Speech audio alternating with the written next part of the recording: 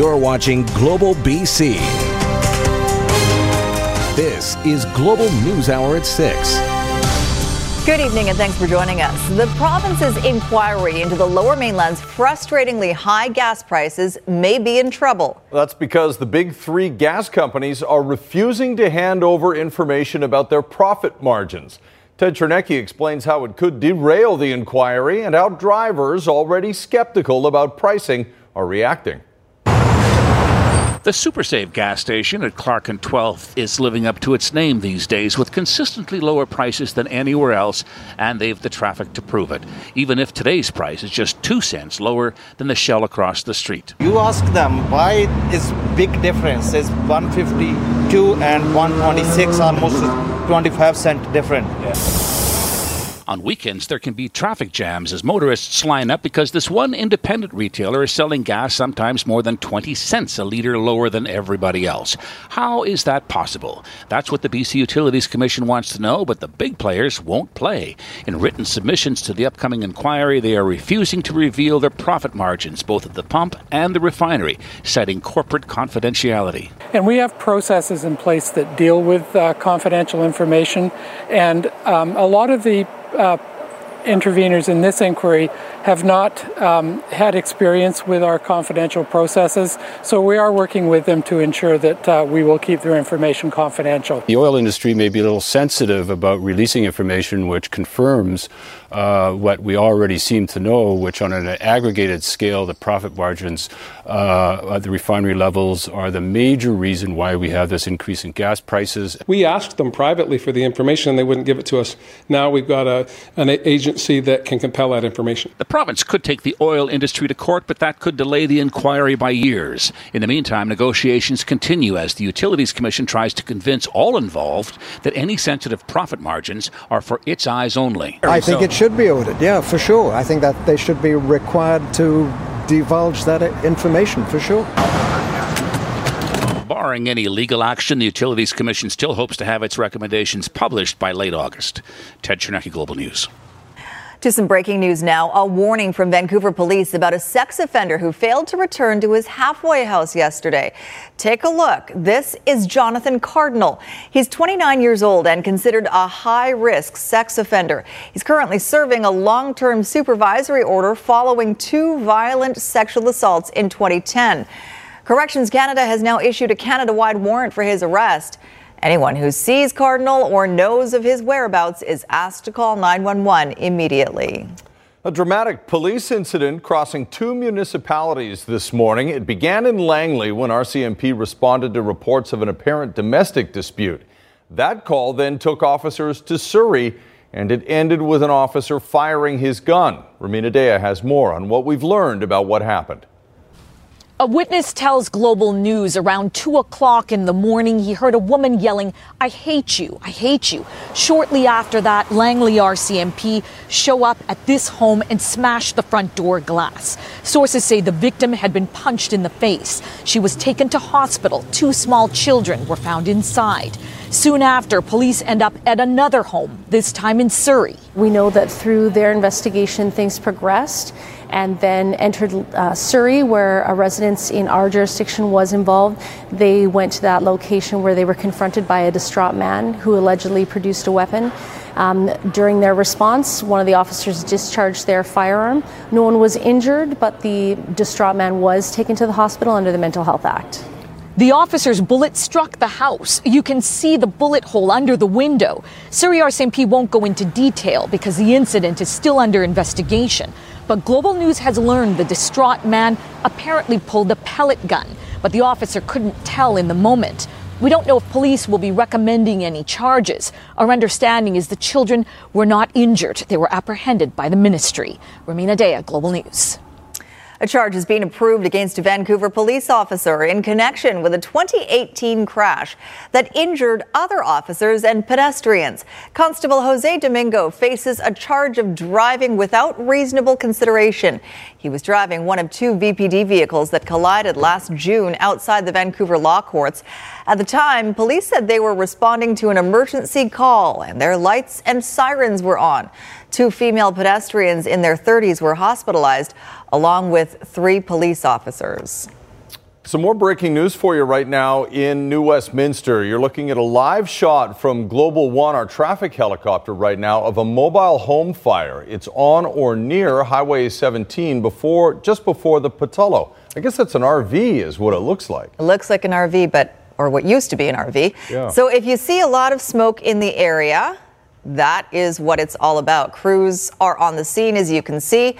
No word on what caused this fire yet or if there are any injuries, but definitely a visual distraction for motorists. And you can see the smoke from quite a distance as well. So we'll let you know when we get more details. No doubt. Also developing right now, heightened wildfire concerns in Osoyoos tonight as residents watch a growing blaze just south of the border. The Swanson Mill fire is burning south of Oroville next to Highway 97, about 20 kilometers south of Osoyoos. According to the Washington State Department of Natural Resources, it's grown rapidly this afternoon, and it's now reported to be more than 200 acres or around 80 hectares. Firefighting aircraft are being sent to the scene, including an air tanker from BC. Multiple calls to 911 this morning for an apartment fire in Vancouver's West End. Fire crews arrived on scene at Bidwell and Nelson within minutes, as the fire hall is just up the street.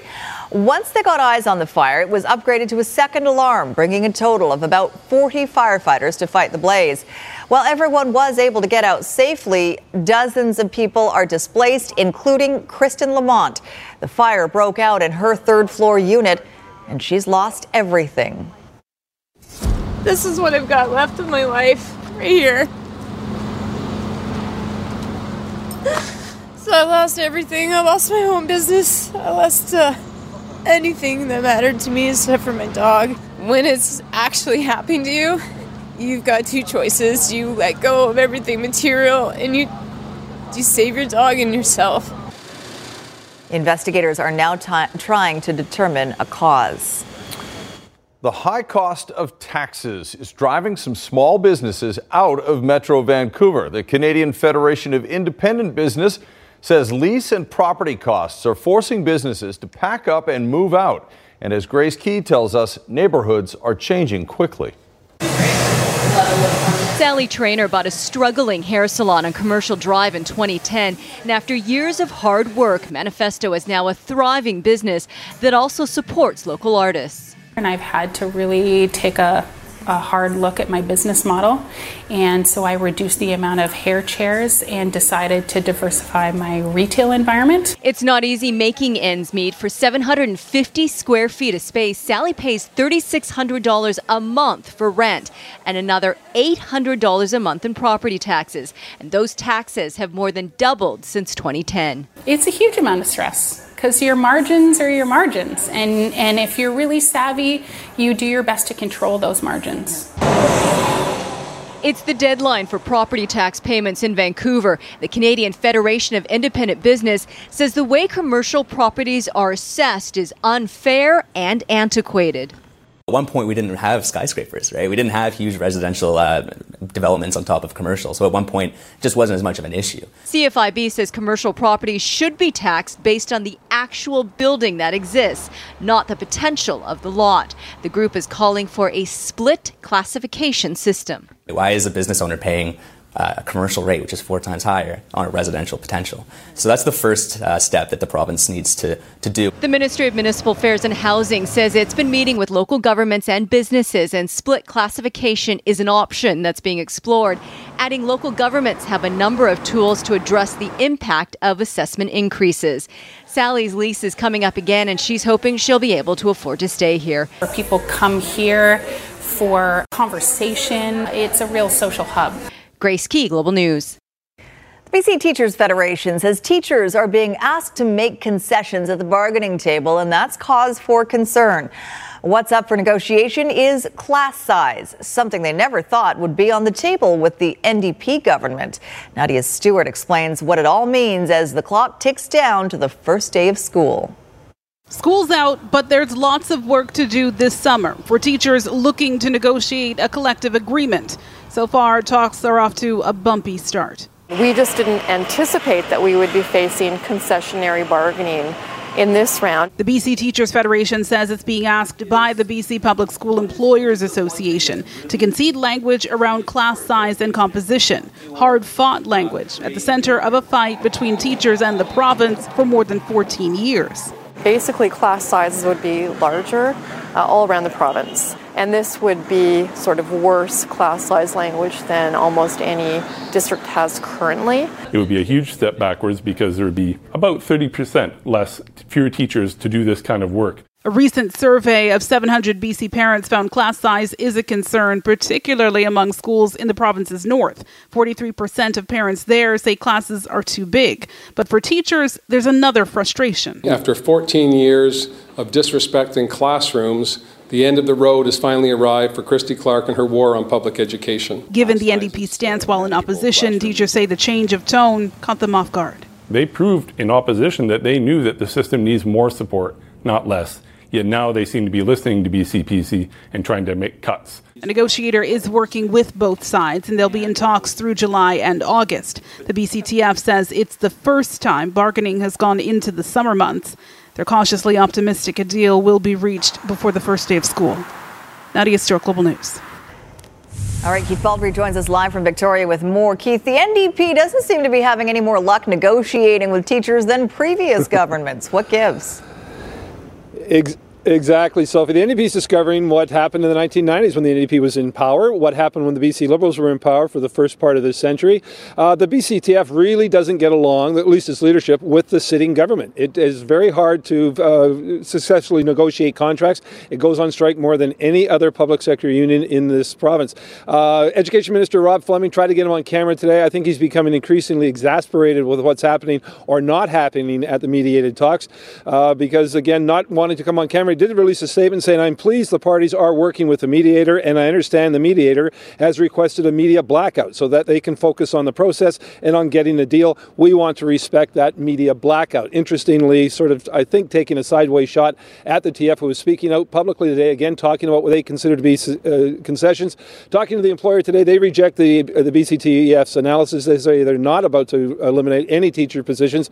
Back to mediation. It's continuing right now as we speak, but that's it until next week for a couple more days, and then there's no scheduled talks again until August, so no one seems to be in a hurry here to get a new deal before the school year starts in September. Really will go by very quickly. Thank you, Keith. All right, keep it or scrap it. Whatever you think of daylight saving time, it's a hot topic, and as it turns out, there's no shortage of people in this province who want to share their opinions. The province recently launched an online survey. Richard Zussman has more on the overwhelming response so far. British Columbians have been working around the clock debating the future of time. But 158,000 people responding are usually responding because they feel passionately about something. And I have not met too many people on the street that are saying, I want to change my clock back in the fall and spring forward in the springtime. Nobody. After just 1 week, more than 158,000 people, a provincial record, have filled out a government survey over whether the province should get rid of seasonal time changes. Keeping the clocks the same. We don't have that lag. Waking up late, getting up early. It doesn't mess up the kids. Right now, British Columbians move the clocks back an hour in the fall and forward an hour in the spring. The province hasn't said which way people are officially leaning, but if BC sticks with permanent daylight saving time, all of British Columbia would be on the same time zone. It would just be handy to do business in different areas of the province. Everybody's on the same time. People are really tired of the time change, and it's something that they just want to abolish. And although British Columbians have taken the time to fill out the survey, it may not actually matter what they say, considering the states of Washington, Oregon, and California are considering a similar change, and it's likely that BC would only change if they did as well. For the economy, I believe it's important that we have a Pacific time. Whether it's daylight savings time or Pacific Standard Time, we should be on the same clock. The United States Congress must approve the legislation supported by the 3 West Coast states. President Donald Trump is in support of the change, and Horgan is optimistic. I'm hopeful that the 3 governors will move quickly on this and that we'll be able to respond in the fall, and we will not change our clocks again. Another step closer to time being up on switching our clocks twice a year. Richard Zussman, Global News, Victoria. Right now, though, more controversy tonight over redevelopment plans for an old house on Granville Street in Vancouver. Originally, the owner wanted to build townhouse rentals, but that idea was rejected by City Council. Aaron MacArthur has more on what's going there now and why that, too, is raising concern. Traffic on Granville Street can be deafening. 6 lanes of rush hour exhaust spewing at palatial homes all day. One old house was set to become Newmarket Rentals before City Council said no. Now, instead of 21 families living here, it will likely be just one. The owners indicating they're going ahead with a 12,000 square foot mansion. Housing advocates call it a missed opportunity. The people who are going to suffer from this are not going to be the 21 families who might have moved in. Those 21 families will find a place, but they're going to push people down the ladder 21 places, and on the bottom, 21 families are going to fall out. City Council balked at the plan to build affordable rental after significant public pressure from a hospice next door. The excuses on council ranged from developer profit margins to parking issues. Urban planners and economists question the logic of the councillors who voted no. But this has been the position of council for a long time, to protect these single-family neighborhoods and to be extremely sensitive to the affluent homeowners who oppose development nearby them. Some in the development community say this isn't a case of NIMBYism, but rather a unique spot rezoning challenge, saying before anything else happens on Granville Street, a solid community plan is needed first. Even if this project got approved last week, it would probably be 3 or 3.5 years before anybody was living there. The way the city works, the city could do a lot more by reviewing its procedures, accelerating the process. While council has said no here, there are plenty of other properties along Granville waiting to be rezoned and waiting to see if the backlash will be worth the effort. Aaron MacArthur, Global News. Vancouver Island nursery that supplies thousands of plants to landscaping companies has been quarantined, and its whole inventory might have to be destroyed. It happened after an inspection turned up a spore that can be disastrous to oak trees and many other plants. As Kylie Stanton shows us, the owners are devastated.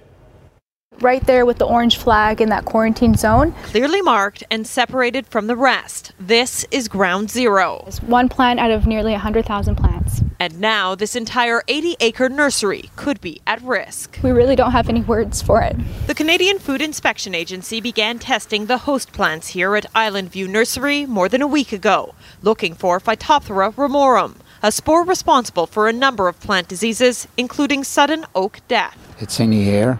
It can either land here or land in anybody's backyard. So I really don't know why they taken such a hard measures on this and with such harsh protocol. Unfortunately, it's something the Garcias are familiar with. After the spore was detected here back in 2007, the entire nursery was quarantined for 90 days for further testing, eventually closing while every last plant was destroyed. It put the family out $1 million, but they were lucky enough to get compensation. That has since changed. Can you imagine what's going to happen now? If with no compensation, this can be very, very damaging. In a statement, the Canadian Food Inspection Agency said CIFA recognizes that the measures required to prevent the spread of P. ramorum can be challenging for a nursery operation, and we always work to complete the steps required to protect plant buyers and the environment as quickly as possible. And so now the Garcias and their 2,000 customers wait. So now we're buying off the main line. It's going to affect, the cost of the commercial and the private sector. It could affect us about 30%. In the meantime, CIFA is continuing with another round of tests, with results expected in another 2 weeks. But either way, the family has decided to close the nursery for good. With these protocols in place, it's simply not worth the risk. This is beyond our control, and it's so hard. Kylie Stanton, Global News, Victoria. Fisheries officials say that rock slide into the Fraser River hasn't stopped some returning salmon from getting through, but they are still exploring ideas about how to help more fish get up the river. The slide came down just west of Clinton last week, creating a new waterfall and raging rapids at a narrow part of the river. That's raised fears returning salmon won't be able to navigate the new obstacle and get to their spawning grounds. Tonight, the DFO says by using acoustic equipment, they've determined that about 700 fish have made their way up the slide. And the majority of those fish have gotten through, we believe, our Chinook with a smaller number of sockeye. Okay. And I can just add that it's still quite early in the season to be getting sockeye going into the river that high up. It's the earlier part of their migration for this year, so we wouldn't expect to see large numbers of them this coming year anyway. Officials will install more acoustic equipment below the slide on Thursday to find out how many salmon are actually still waiting to get upstream. A major highway announcement in the interior today that will lead to four-laning another part of the Trans-Canada Highway. As Global's Claudia Van Emmerich reports, residents of one community are hoping the improvements will save lives. The Trans-Canada is a heavily traveled highway, one that in this small Shuswap community is causing some big concerns. At least a half dozen people in different accidents here and there. Tappan, the location for a major funding announcement that should improve road safety here and on several other BC highways. I'm very pleased to announce that more than $185 million in federal funding for 6 major projects.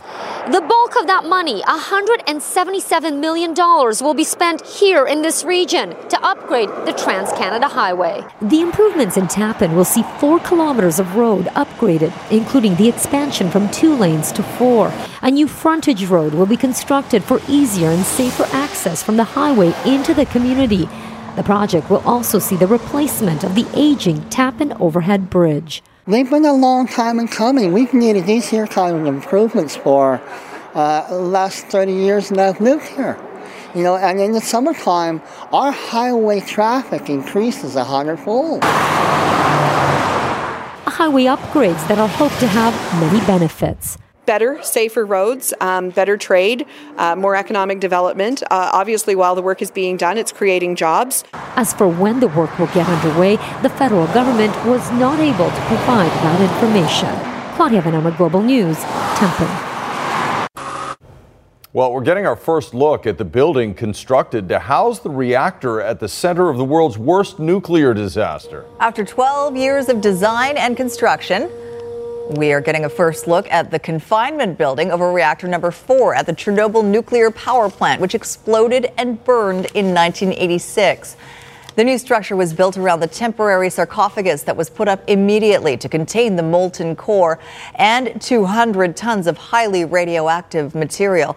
It was built just west of the reactor and then slid into place on rails, making it the largest movable land-based structure ever built.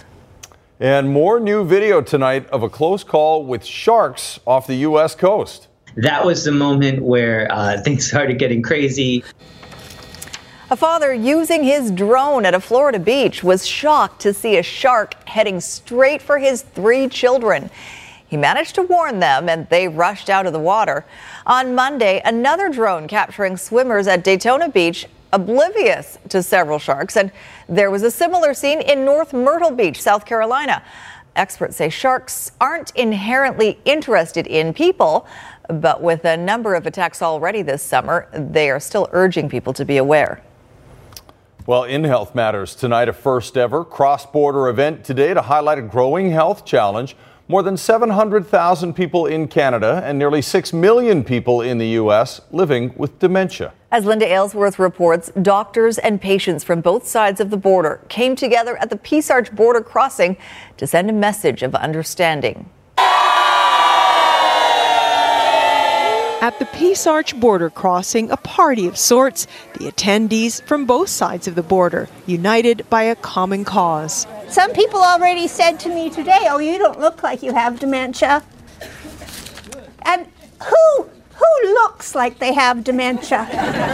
Myrna Norman certainly doesn't, and yet she was diagnosed with dementia 11 years ago. I wailed, I cried, I thought, oh, why me and why not somebody else? All that sort of crap. The way her doctor broke the news didn't help. Certainly when people are diagnosed, what we hear is that they're told, we're sorry this has happened, you should get your affairs in order. Which we understand to be go home and get ready to die. But she wasn't ready to die then, and she certainly isn't now. Myrna is a fighter in the battle of her life. I know when I say things that are ass backwards.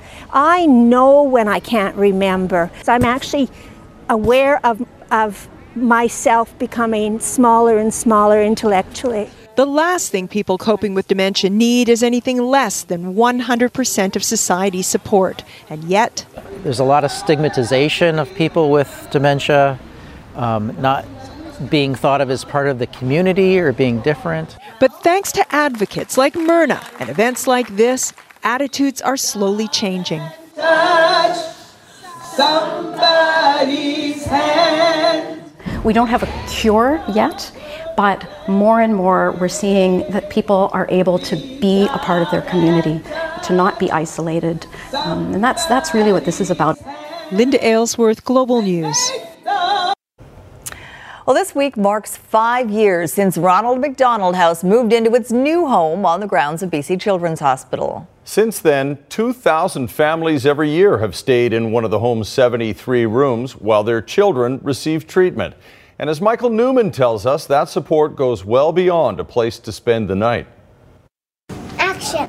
Whoa! The smell of fresh banana bread is something that always gets everyone stoked, especially for brothers Sebastian and Avery.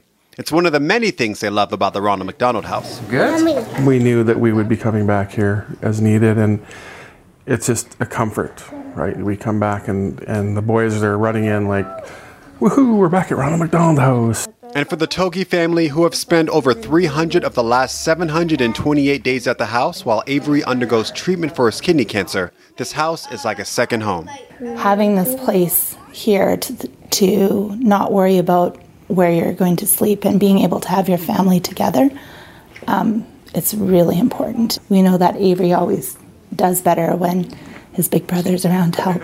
He might be feeling rotten, but he's around his brother, and they go off and do things. Like, they're two little boys, and they play well together, and they fight well together, and they just be each other's best friends. I built a white and gray Zodiac. Zodiac, yeah, it's a little boat. I like that. On any given day, you can find Seb and Avery hanging out with the other kids, building Legos or doing arts and crafts. And while the kids are getting some downtime, so are the parents. Home for us is the Yukon. We'll just sit and have conversations, and we'll joke in ways that probably most people won't understand because they're not in it with us. There's still that common understanding, and there's still that sort of common sense of humor that goes with some of the things that our kids do. The house creates a dynamic environment where families can gather, whether harvesting food in the garden or baking treats in the kitchen. But the biggest gift is a sense of normalcy in a difficult time. Having Ronald McDonald House allows us to be together as a family, right? Cancer battle. The cancer battle. Michael Newman, Global News. And tomorrow, to help celebrate the 5th anniversary, we will be broadcasting live from Ronald McDonald House all day, hearing more of the special stories that make that house vital to families from all over BC. Christy has had a big part in a lot of the events that they've done, and she'll be down there tomorrow as well, very connected. Well, here's something you don't see every day, a baby orca breaching off the BC coast. The picture's captured in the Salish Sea by Eagle Wing Tours. This one's identified as baby T46B6, and Eagle Wing says it breached at least 8 times as it played with the other young orcas. Altogether, there were about 14 whales in the area. And by leaping out of the water, the baby orca also revealed its gender. It's a girl. A gender reveal. Just like that. Well, another example tonight of how the daily lives of humans and bears in BC are becoming more and more intertwined. Metro Vancouver has been forced to close one of the main roads into one of its most popular parks to protect both. Catherine Urquhart explains why.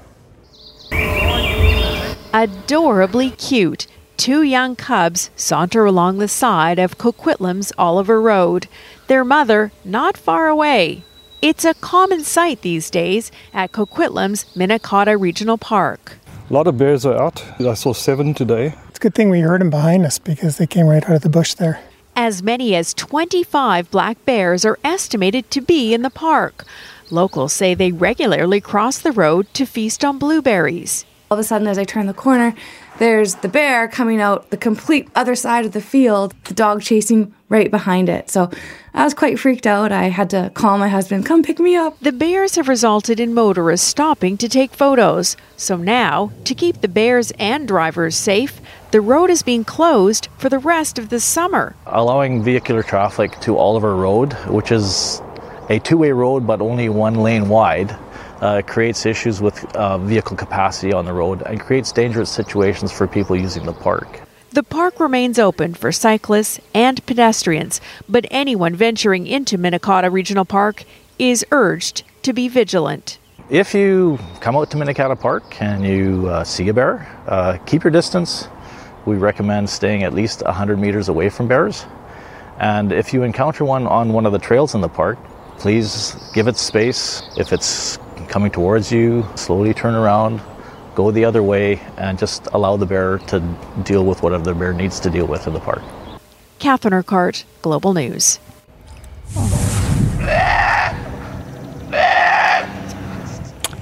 A baby bear in trouble in Pitt Lake. How Mama came to the rescue. That's right after the forecast. It sounds bad when a bear is in trouble, doesn't it? You're pretty well aware of it, yeah. Yeah, certainly. Okay, well, take that sound. But it does all work out in the end. We'll check in right now, though, with Yvonne. What a beautiful, looks like we're on the way to a beautiful sunset later tonight. Yeah, fantastic. We've been waiting to see some breaks today. We've been socked in with a fair bit of cloud cover right across the board. There are some nice breaks, but we are still looking at some moisture moving in for both Thursday, Friday, and I'll have the timing in just a moment. 20 out of the airport with a southeasterly wind. It's light right now at 19 kilometers per hour. A few spots in the interior today warming up as Soyuz and Kamloops pushing closer to 30 degrees. Wanted a quick update on Hurricane Barbara. This is the first major hurricane of the season. It's tracking west of Mexico and it is going to push its way. Now the track of it is categorized. It is a Category 4 hurricane. The winds right now at 220 kilometers per hour and it's moving towards the northwest. It'll make its way towards the Hawaiian Islands and it is going to weaken now as it gets into the cooler water. It'll likely be a tropical depression as we watch that and landfall. It'll make its way closer to the Hawaiian Islands if you are traveling, and that'll be on Monday. All right, back for us here at home, though. A different weather picture. We're looking at some instability, a slow-moving system across the interior, still bringing the risk of thunderstorms. Most of the activity is across the central and southeastern corners of the province. It'll dissipate this evening with the moisture, with the cooler temperatures, rather. For the morning hours, it is cloud cover for the south coast. A chance to see some drizzle, and then it picks up once again for the afternoon. Northern half of the province up to 19 degrees. The risk of a thunderstorm popping up right across the interior areas. The southeastern corners, the tops in Okanagan, it's rain and heavy at times, or showers rather. And the south coast as well, we'll see that cloud cover, morning fog patches, a chance for some drizzle, more shower activity on Friday, and a few breaks for Saturday, Sunday. Guys? Thank you, Yvonne.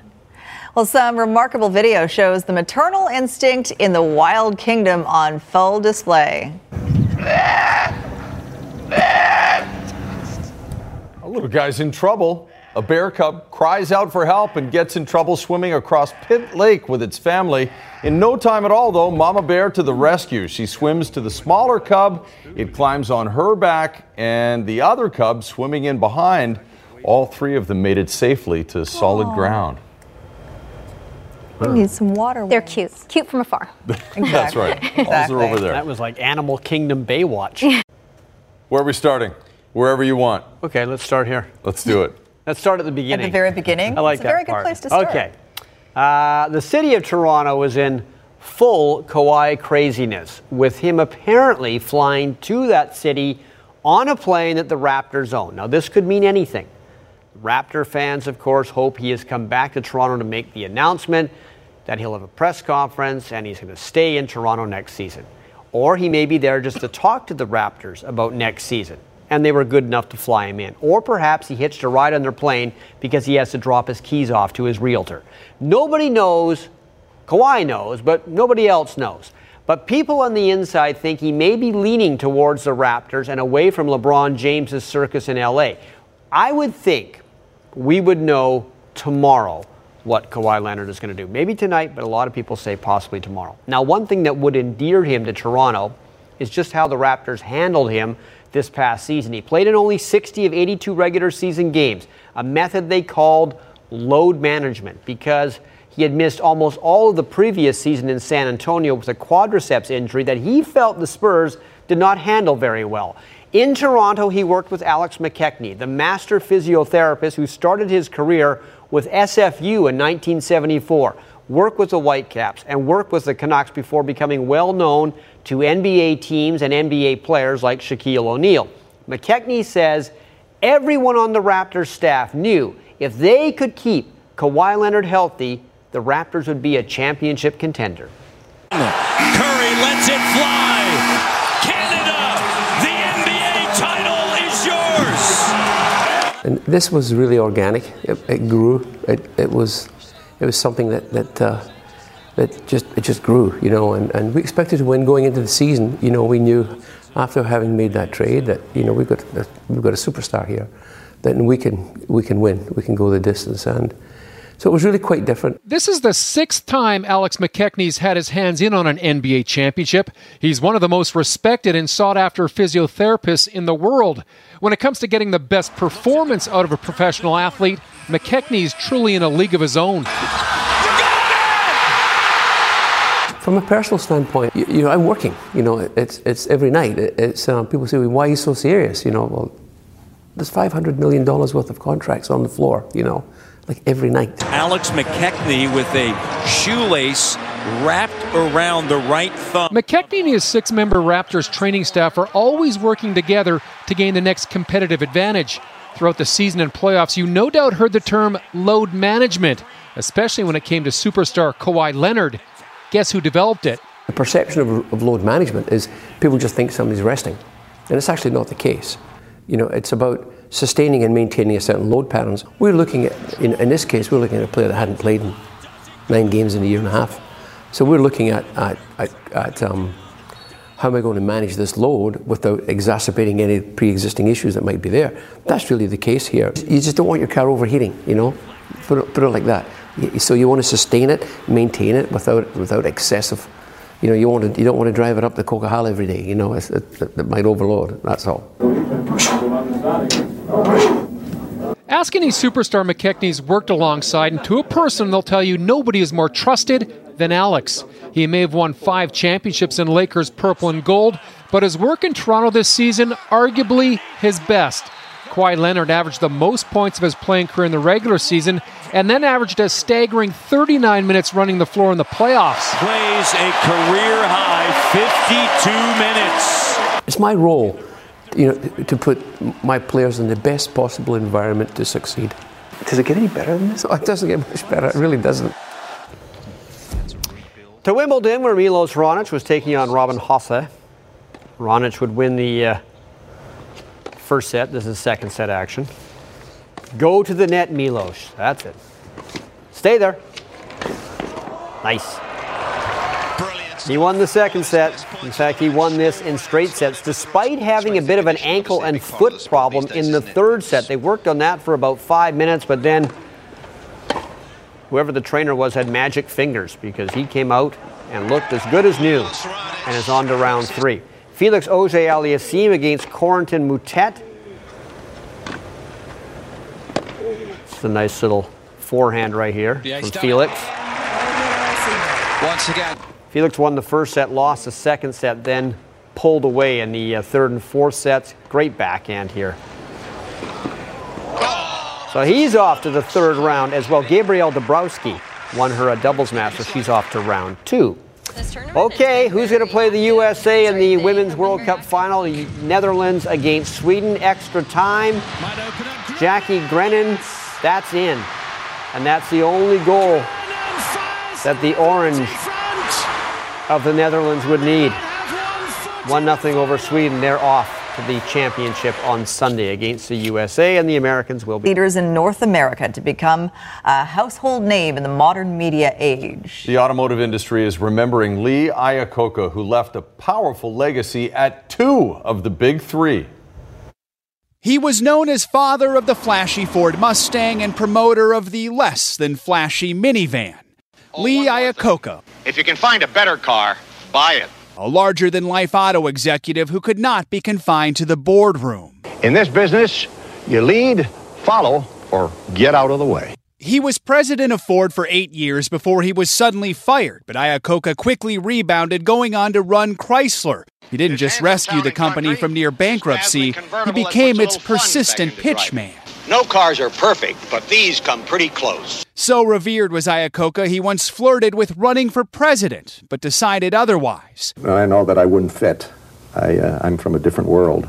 He served in other ways, like leading the effort to save the crumbling Statue of Liberty. Then in 1992, Iacocca hit the brakes. Well, it's here. Time for me to step down and retire as chairman of Chrysler. But he always remained an auto icon, even appearing in a commercial with Snoop Dogg. If the ride is more fly, then you must buy. That's what I hear.